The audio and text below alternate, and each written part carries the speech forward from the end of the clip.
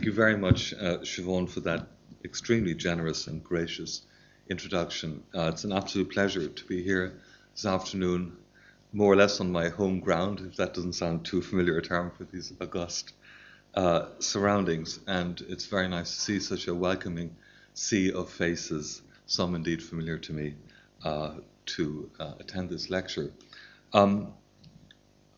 As Siobhan said, I'll speak for about 45 minutes. I haven't quite got it timed down to the smallest minute, but I'll be very happy to take any questions if we have a few minutes left over at the end, following something that is slightly unusual or unorthodox, but I'll get to that in a second.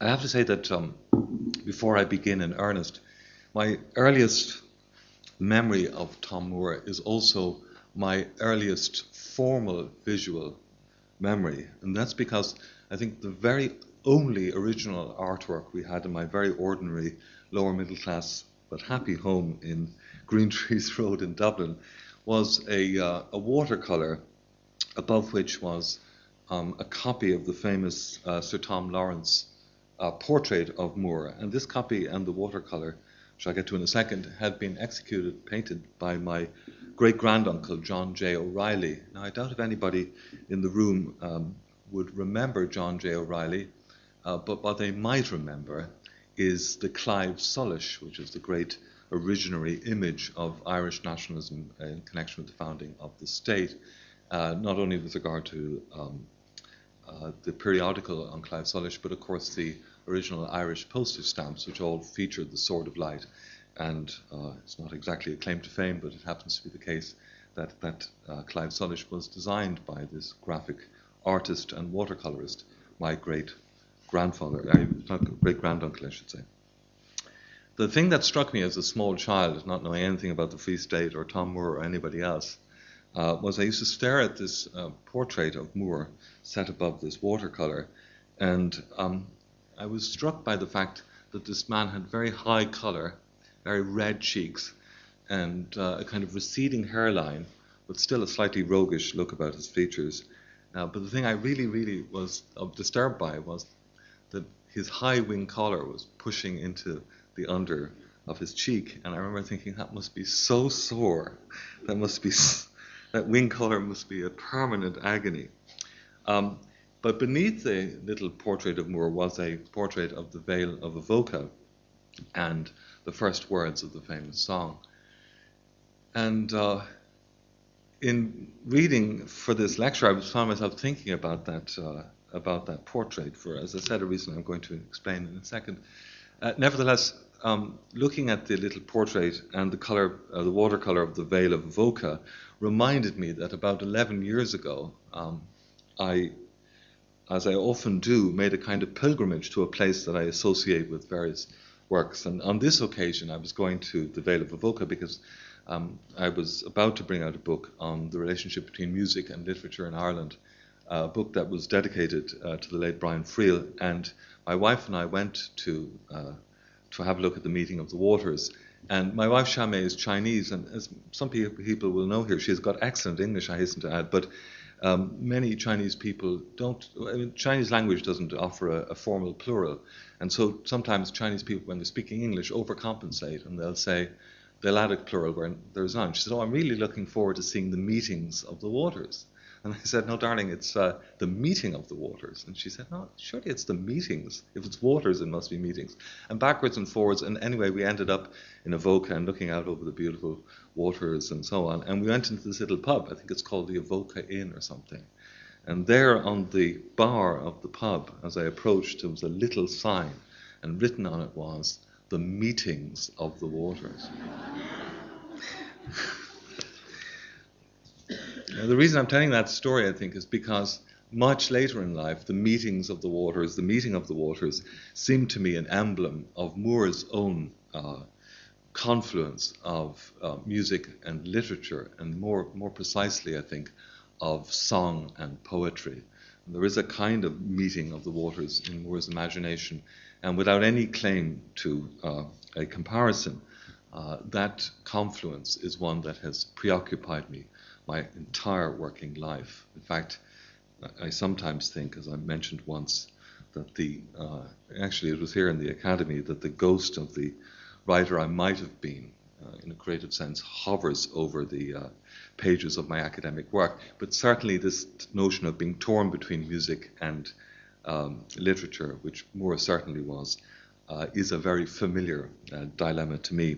So at the end of this talk, and this is the unorthodox part, I'm going to reimagine Moore through the talk, I hope, at least to imagine him. But I'm also going to read a poem that I published last year, which was dedicated to one of the future speakers in the series, Una Hunt, which reimagines Moore in a different way. It's a very short poem, so I hope you'll indulge me to that extent. Reimagining Thomas Moore. The current renaissance in Moore studies seems to me to involve nothing less than an astonishing recovery of Tom Moore's reputation in the long aftermath of a no less astonishing neglect. Moore the historian, Moore the novelist, Moore the biographer, and of course Moore the musician are now the focus of a reappraisal which could scarcely have been envisaged even 20 years ago, notwithstanding a continuous, if hitherto subdued stream of scholarship which only recently has come into its own. Moore is back in town. In my own work as a cultural historian of music in Ireland, I have tried to identify Moore's Irish melodies as the key text, so to speak, in the development of Irish art music since 1800, and more recently still, I have argued Moore's fundamental importance in the formative, if long neglected, role which music played in the growth of the Irish literary imagination from Moore himself right up to the present day. In such circumstances, one's best hope might be that Moore can no longer be credibly dismissed or silently eclipsed as he once was. Moore has come into his own as an essential force in Irish literary and musical history alike. He will doubtless remain a problematic figure, but no longer, I think, a risible one. It is at least certain that his striking absence from the narrative of Irish literary discourse, beyond certain Yeatsian condescensions, is no longer tenable. Having been restored to that narrative, Moore also claims our attention in a host of other contexts.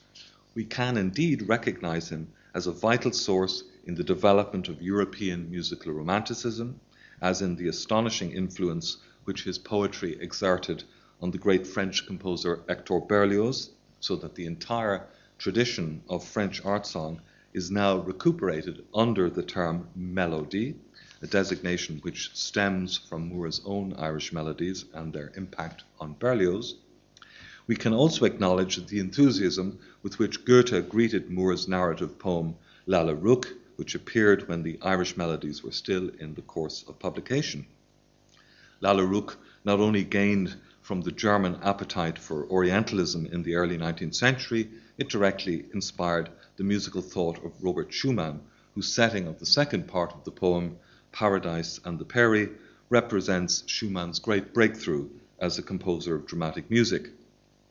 Moore's influence on Polish literature and on the poetry of Adam Mickiewicz is no less a part of his European patrimony, just as Mickiewicz in turn would influence the narrative structure of Chopin's pianistic imagination. In this talk, however, it is not the European musical afterlife of Moore which concerns me, but rather what I will seek to characterize as the imagined unities of Moore's approach to Irish music through the agency of his own verse. It is largely in this sense that I would like to reimagine Tom Moore this afternoon. I've used this term, imagined unities, because I'd like to bring to the surface two conjunctions which were to remain fundamental to Moore's understanding of his work insofar as he envisaged a remarkable relationship between music and politics and also between music and poetry, both of which animated the creation and indeed the reception of his Irish melodies almost from the start. The semantics of these imagined unities, as in music as an expression of political sentiment and poetry as a transliteration of musical intelligence and feeling, would endure in Irish cultural history for decades. Indeed, there is some merit in supposing that they yet apply with notable force. But Moore still awaits a reception adequate to his achievement, which has not perhaps been developed as rapidly as one might hope. We lack, for example, a scholarly edition of his complete works equal to the supremely successful biographical attention he has received from Ronan Kelly, notwithstanding the ambitious programme of current research through which his vast estate is now at least partially surveyed and indeed recovered. One of the advantages of this research is that now Moore appears as a vital agent of British and Irish Romanticism, in which music itself was an otherwise muted presence for much of the 19th century. Those unities between music, poetry, and politics which Moore imagined and realized in the melodies are all the more important on that account. In a moving letter to Mary Shelley, written in 1838, Moore remarked that, quote, "The fact is, whatever people who knew no better may sometimes have thought of me, none of the great guns of our modern Parnassus, Shelley, Wordsworth, Southey, and so forth, have ever acknowledged or admitted me as a legitimate brother, and in this I have a strong suspicion they were not much mistaken." Unquote. Wilfred Dowden, the editor of Moore's letters, published an extract from Mary Shelley's reply, in which she credibly contradicted Moore, specifically in regard to her brother's high opinion of his lyric genius, quote, "especially in the department of poetry peculiarly your own, songs and short poems instinct with the intense principle of life and love," unquote. That's not a bad summing up of Moore's immediate reception history as a British romantic, so to speak, except, of course, that Byron, for one, immensely preferred Moore's lyric poetry and his explicit address upon Ireland to anything Wordsworth or Shelley had written. But as Moore entered his 60s, he must have known that Mary Shelley was being kind after all, at least insofar as his fantastic popularity as the author of the Melodies and of Lalla Rookh far eclipsed his waning reputation as a legitimate poet. The author of Lalla Rookh found himself acclaimed on its original appearance in 1817 as the most ingenious, brilliant, and fanciful poet of the age. But 20 years later, there were few British critics who would have endorsed that opinion, even if Moore's popular appeal as a lyric poet abided. As we now know, much worse was to follow. Moore's steep decline throughout the 19th century is itself indicative of a sea change in English Romanticism, which left Moore's Orientalist fantasies and his lyricism both far behind in favour of Wordsworth's discovery of the still sad music of humanity and indeed the growth of the self as a poetic subject. The verbal music of Wordsworth's own poetry, even from a technical point of view, had almost nothing to do with Moore's conjunctions of music and verse. And as Helen Hoover Jordan, a slightly earlier Moore biographer, once remarked, quote, "Critics observed that the author of Lalla Rookh and the Melodies would not produce a school of Moore as the school of Wordsworth or Byron had arisen, for no other poet could work in the two media of music and poetry." The critics were right. The lustre of Moore's reputation in the years following the publication of Lalla Rookh no more secured his position as a British romantic than it redeemed his ambiguous standing as an Irish proto-nationalist. To work in the two media of music and poetry was to fall between two stools. In a famous letter to his musical collaborator on the Irish melody, Sir John Stevenson, Moore remarked, quote, "Our national music has never been properly collected, and while the composers of the continent have enriched their operas and sonatas with melodies borrowed from Ireland, we have left these treasures to a great degree hidden. But we are come, I hope, to a better period of both politics and music, and how much they are connected, in Ireland at least, appears too plainly in the tone of sorrow and depression which characterizes most of our early songs." unquote. This letter was written in 1808 and partly reproduced as an advertisement to the first volume of the Melodies, which appeared that year. If ever a unity was imagined in Irish cultural history, it was precisely this conjunction between music and politics, which Moore identified as a primary expression of the relationship between art and life. Moore's professional engagement with Irish music was almost by chance. He had been approached by the Dublin publishers William and James Power with a view to arranging Irish melodies to his own verse in 1807, along with other poets, and 2 years before that, in 1805, the Scottish publisher George Thomson likewise invited him to contribute to a volume of Irish airs in succession to the volumes that Thomson had previously published, which featured arrangements by Joseph Haydn. In the event, Moore turned Thomson down because of other commitments, but the idea obviously appealed, to say nothing of the prospect of appearing in succession to the great Haydn.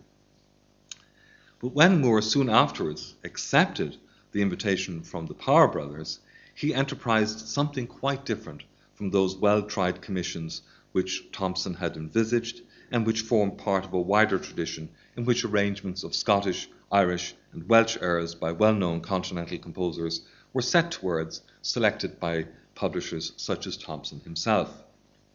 Moore's project was completely different.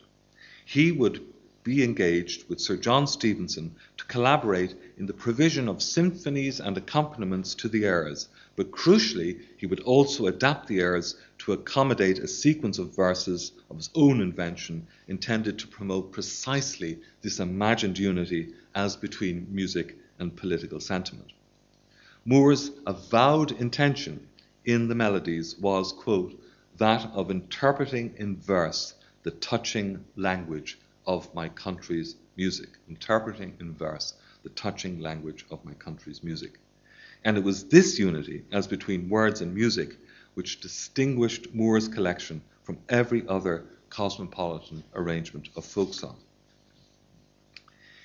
If I pause here over these two imagined unities, first between music and politics, and second between music and verse, it is because both of them would prove vital to Moore's purpose and vital indeed to the success and the controversy which the Melodies stimulated from their earliest appearance.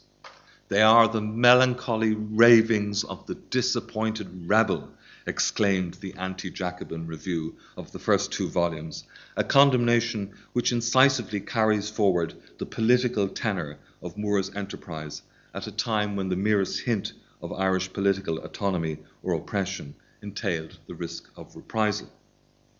When Moore sat down to write these songs, the penal laws had been recently repealed, and his memory was still fresh with that time of terror and torture which dominated his days as a student in Trinity College, Dublin, perhaps a venue of terror and torture for some students even yet. This was a period in which his friends and colleagues, including Robert Emmet, were interrogated and, in Emmet's case, executed on foot of their involvement in the disastrous rebellion of 1798. Small wonder, perhaps, that Moore should have insisted upon the intimacy between music and politics in Ireland. This was not an intimacy that was easily conceded elsewhere. In his attempt to translate, as it were, Irish music into English verse, Moore excited the vehement opposition not only of the Tory press, but of those antiquarian scholars from whose collections he selected the Melodies in the first place. In particular, Edward Bunting, whose general collection of the ancient music of Ireland, published in 1796, was to prove a fertile source for Moore, deeply resented what he took to be the misrepresentation of this volume in Moore's hands. Bunting was an antiquarian and a scholar.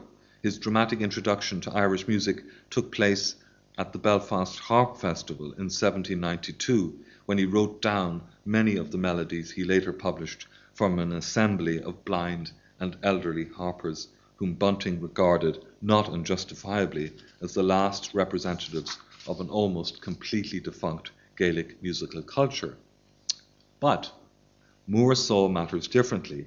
He understood these melodies to be of comparatively recent provenance, which is to say from the early part of the 18th century, and he disputed Bunting's claim that the general collection preserved in any material sense the actual music of an ancient civilization. This difference between Bunting and Moore is critical, but it does not entirely overcome the shared affinity between them, at least insofar as both men took refuge in an idealized and largely mythologized vision of Gaelic culture intended to redeem by contrast those sad, degrading truths, in Moore's phrase, of recent Irish history. Nevertheless, the profound difference between Bunting's published collections of Irish airs, also arranged for piano, and Moore's Irish melodies, can be characterized as the difference between an aspiration towards history on one side and an instinct for romanticism on the other. Even if the distinction between these two was often blurred in the early 19th century, and not only in Ireland, of course, the gulf between scholarship and imagination which lay between Bunting and Moore was and remains unmistakable. Bunting complained of the, quote, drawling, dead, doleful, and die-away manner, unquote, in which Moore represented the melodies from his collection. Moore, by contrast, insisted on the tone of sorrow, which for him would become the true condition and purpose of Irish music. In that progression, his own verse was to prove decisive.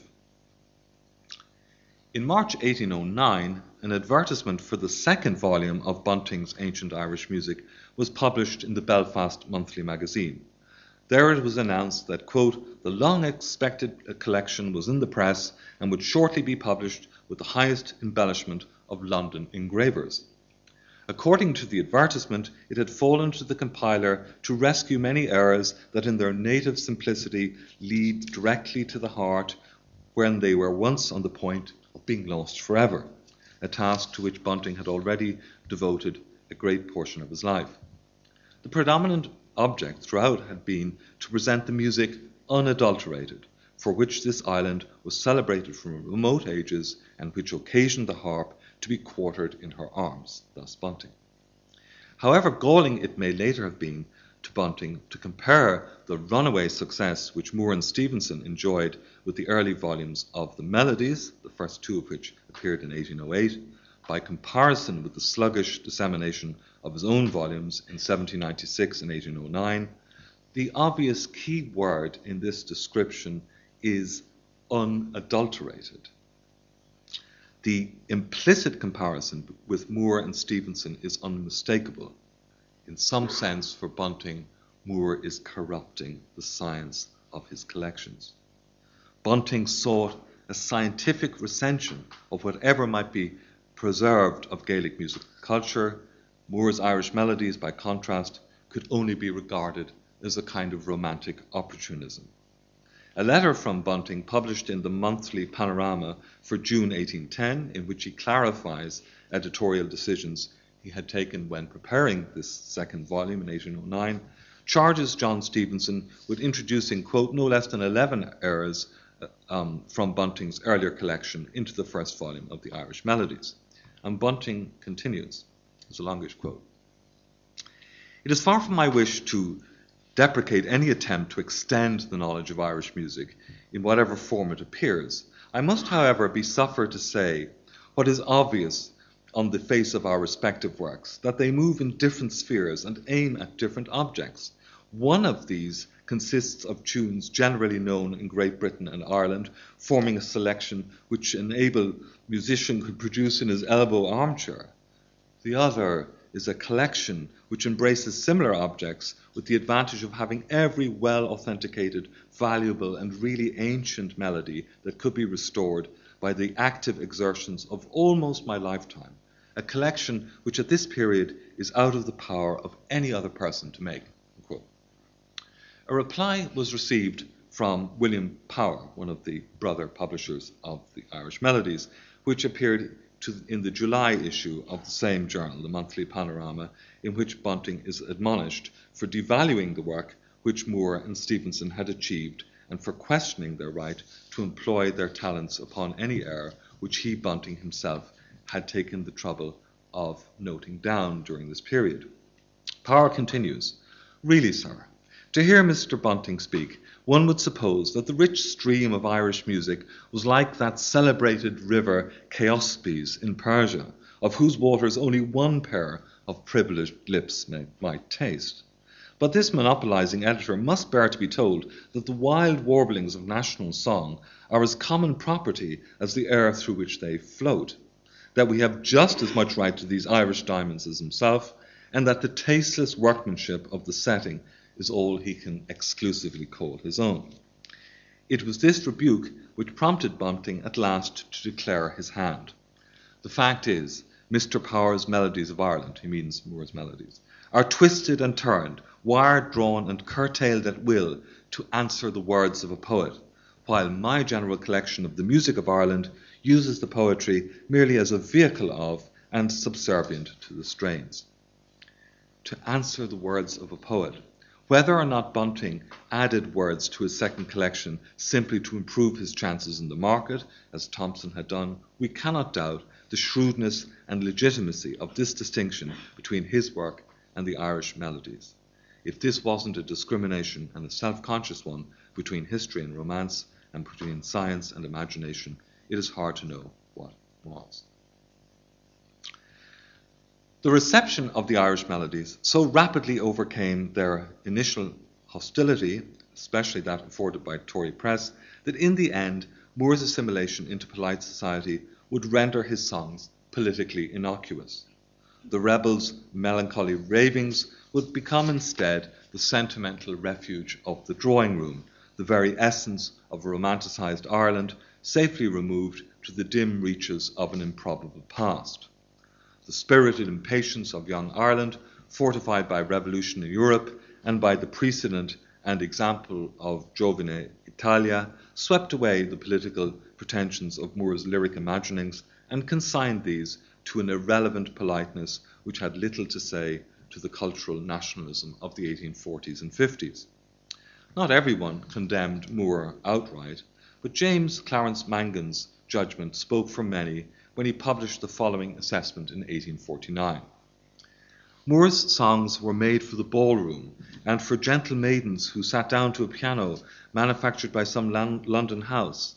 They are, beyond a doubt, matchless in their fashion, but before Moore sang, our grandmothers at the spinning wheel and our great-grandfathers, whether delving in the fields or shouldering a musket in the brigades, sang these time-consecrated verses to keep alive the memory of Ireland, her lost glories and cherished aspirations.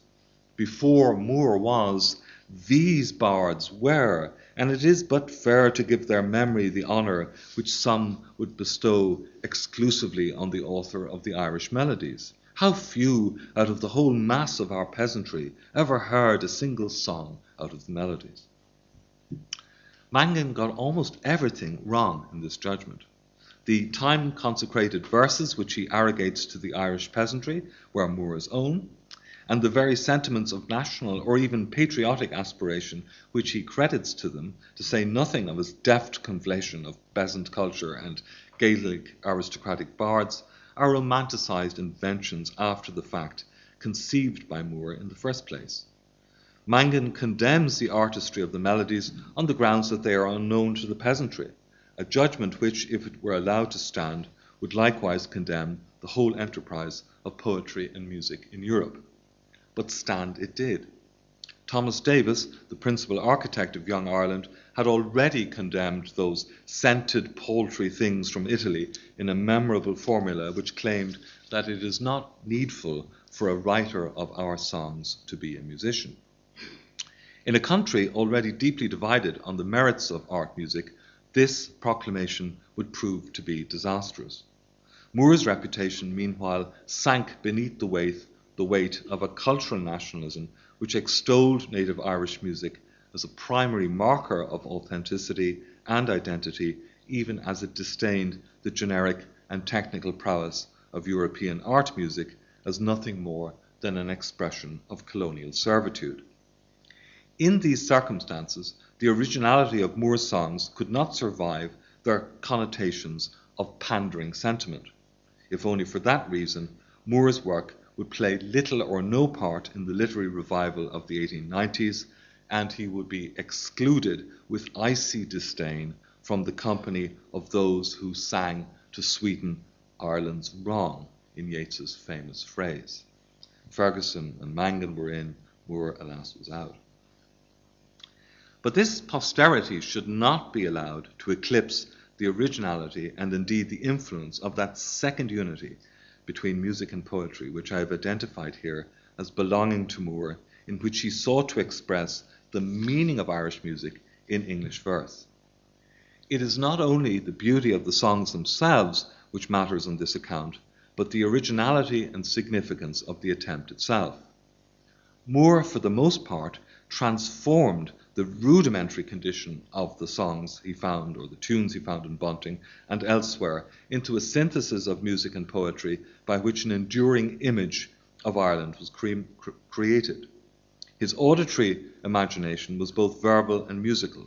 He heard inside the condition of Irish music a romantic projection of dispossession and longing, and he converted that meaning, however at odds it was with the provenance of the music itself, into an arch-romantic reading of Irish music as an expression of Irish history. Irish music as an expression of Irish history. In that endeavour, he not only followed the structural precedent of the melodies upon which he depended, so that the metre and rhyme of his verse closely corresponds to the phrase lengths and melodic correspondences of the original tunes, very unusual and I would say practically unique feature of verse in English in the early 19th century. But he also established a mental journey, as it were, from musical beginnings to verbal endings, which would continue to preoccupy Irish writers throughout the later 19th and 20th centuries. A song such as Dear Harp of My Country, from the 6th volume of the Irish Melodies, which takes a country dance tune first published in 1775 and divorces it from the obscene contempt for European art music vested in its original text, becomes instead a meditation on the silenced condition of Irish musical art, newly awakened by the power of Moore's own lyric seductions. A ballad which originally sneered at the emasculated condition of European art music, and the music of Handel in particular, is transformed by Moore into a sung poem in which the symbolic power of Irish music is newly imagined in a synthesis of word and tone which speaks and sings directly to the consolations and vigour of art. In that synthesis or unity, Moore established a mutual degree of dependence as between Irish music and literature, which would endure for over a century afterwards. The impact of these imagined unities on Moore's reputation deserves a moment's further scruple. One contemporary perspective beyond the Bunting-Moore controversy brings this into sharp relief. This is afforded by Moore's close contemporary, no less than Ludwig van Beethoven, who made 71 arrangements of Irish melodies between 1809 and 1815 at the behest of George Thomson, the same Scottish publisher who had approached Moore. Published between 1814 and 1816, these arrangements were poorly received in Britain and Ireland and did not even enjoy the status of an opus number in Beethoven's catalogue of works. Beethoven, in fact, was eclipsed by Moore even before he started. This is simply because of the unitary force of Moore's poetic achieved in direct response to the airs themselves. This quality of translation, as from music translated into poetry, and more particularly from Irish music into English verse, remains supreme throughout the Irish melodies. It is scarcely necessary to add that this quality is completely absent from Beethoven's settings, nor do we need to overplay the radical contrast that obtains between the organic force of Beethoven's compositional technique in 1814 and the constricted condition of Beethoven's Irish arrangements written, to be blunt, for a ready market. The Beethoven settings, in fact, were routine commissions. It is, however, relevant to this comparison to recognize the fundamental difference between a musical constituency of interest such as Beethoven's, in which words inspired music rather than the other way around, and Moore's constituency, in which music uniquely inspired a sequence of freshly conceived poetry. Everywhere else in Europe, It was, of course, the words that preceded the occasion of a musical setting. Prima le parole, as the old Italian formula has it. The words come first. Moore's verse, moreover, was destined to exert a profound influence on the subsequent development of Irish letters without reference to the music which gave it life. Moore's poetry, although indirectly, spoke to the political culture of his own day. So too did Moore's reading of Irish music as a semantic code of loss and dispossession. Nothing could be further from Beethoven's routine conception of Irish folk song, in which the a priori condition of the melodies he received from Thomson was adorned in the contemporary dress of vocal settings entirely innocent of and indifferent to Moore's Romanticism. Although recent research into Beethoven's settings promotes a greater knowledge of Irish music as an exoticism in Europe or an exotic other, the verbal matrix of British and Irish Romanticism in the early 19th century, to say little of the expressly political associations of the earls themselves, so assiduously fostered by Moore, absorbed Moore and excluded Beethoven at one and the same time. Moore's songs became literary texts, of course an impossibility in the case of any Beethoven opus worth the name. The waning reputation of Moore's melodies as a mode of political repression, as the realization of imagined unities between music, politics, and poetry, indeed as an originary and exemplary moment in the history of Irish writing in English, has been recently redeemed, at least in part, by the resurgence of Moore's scholarship and performance, to which I adverted at the outset of this talk. And this scholarship, in turn, restores to Moore a significance which in any case transcends the melodies themselves. It is unlikely, for example, that any anthology of Irish writing which embraces the 19th century would now omit the memoirs of Captain Rock from its purview, to say nothing of Moore's satires, biographies, and historical writings. Moore's absence from Declan Kiberd's otherwise outstanding Inventing Ireland and Irish classics represents an omission wholly characteristic of his forgotten reception in literary history until 20 or so years ago. Declan said to me once when I asked him about that, "Oh, I just forgot about Moore." In the meantime, a passage from Brian Friel's play, The Home Place, from 2005, apostrophizes the unique resonance which the melodies achieved after Moore's death. The Home Place is set in 1878, and it includes a performance of Often the Stilly Night, which takes place off stage and which is explained to a bewildered English character in the play as follows. "I imagine you have poets in England of much greater accomplishment, Mr. Richard, but Tom Moore is the finest singer we have, the voice of our nation. Yes, yes, a romantic man and given to easy sentiment, a mixture of rapture and pathos. But he has our true measure, Mr. Richard. He divines us accurately. He reproduces features of our history and our character. And he is an astute poet who knows that certain kinds of songs are necessary for his people, and they were especially necessary at the time he sang them." I think that in this passage, Friel goes to the heart of the matter, to the heart of what I have tried to identify in this talk. Moore is both singer and poet, both artist and national cipher. In these conjunctions, the synthesis, the unity which he imagined between the perfectibility and resonance of Irish music and the romantic impulse of his own fiery imagination finds its true purpose. The progression from music to literature, which he perforce enacted, would endure in the Irish mind long after the Irish melodies had been consigned to fond remembrance, nostalgic sentiment, and, sorry to say, scholarly neglect. We can find this journey, this trajectory of musical beginnings and verbal endings so frequently in Irish writing that it can seem to amount to a principle of the Irish literary imagination. John Millington Synge's progression from music to drama, Joyce's similar path from music to fiction. "Jim should have stuck to the music," his wife Nora remarked late in his life.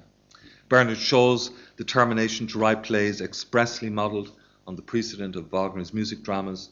These striking patterns originate in Moore's own artistic experience. It's time to recognize the originality of that journey and to give Moore in this, as in so many other respects, his due.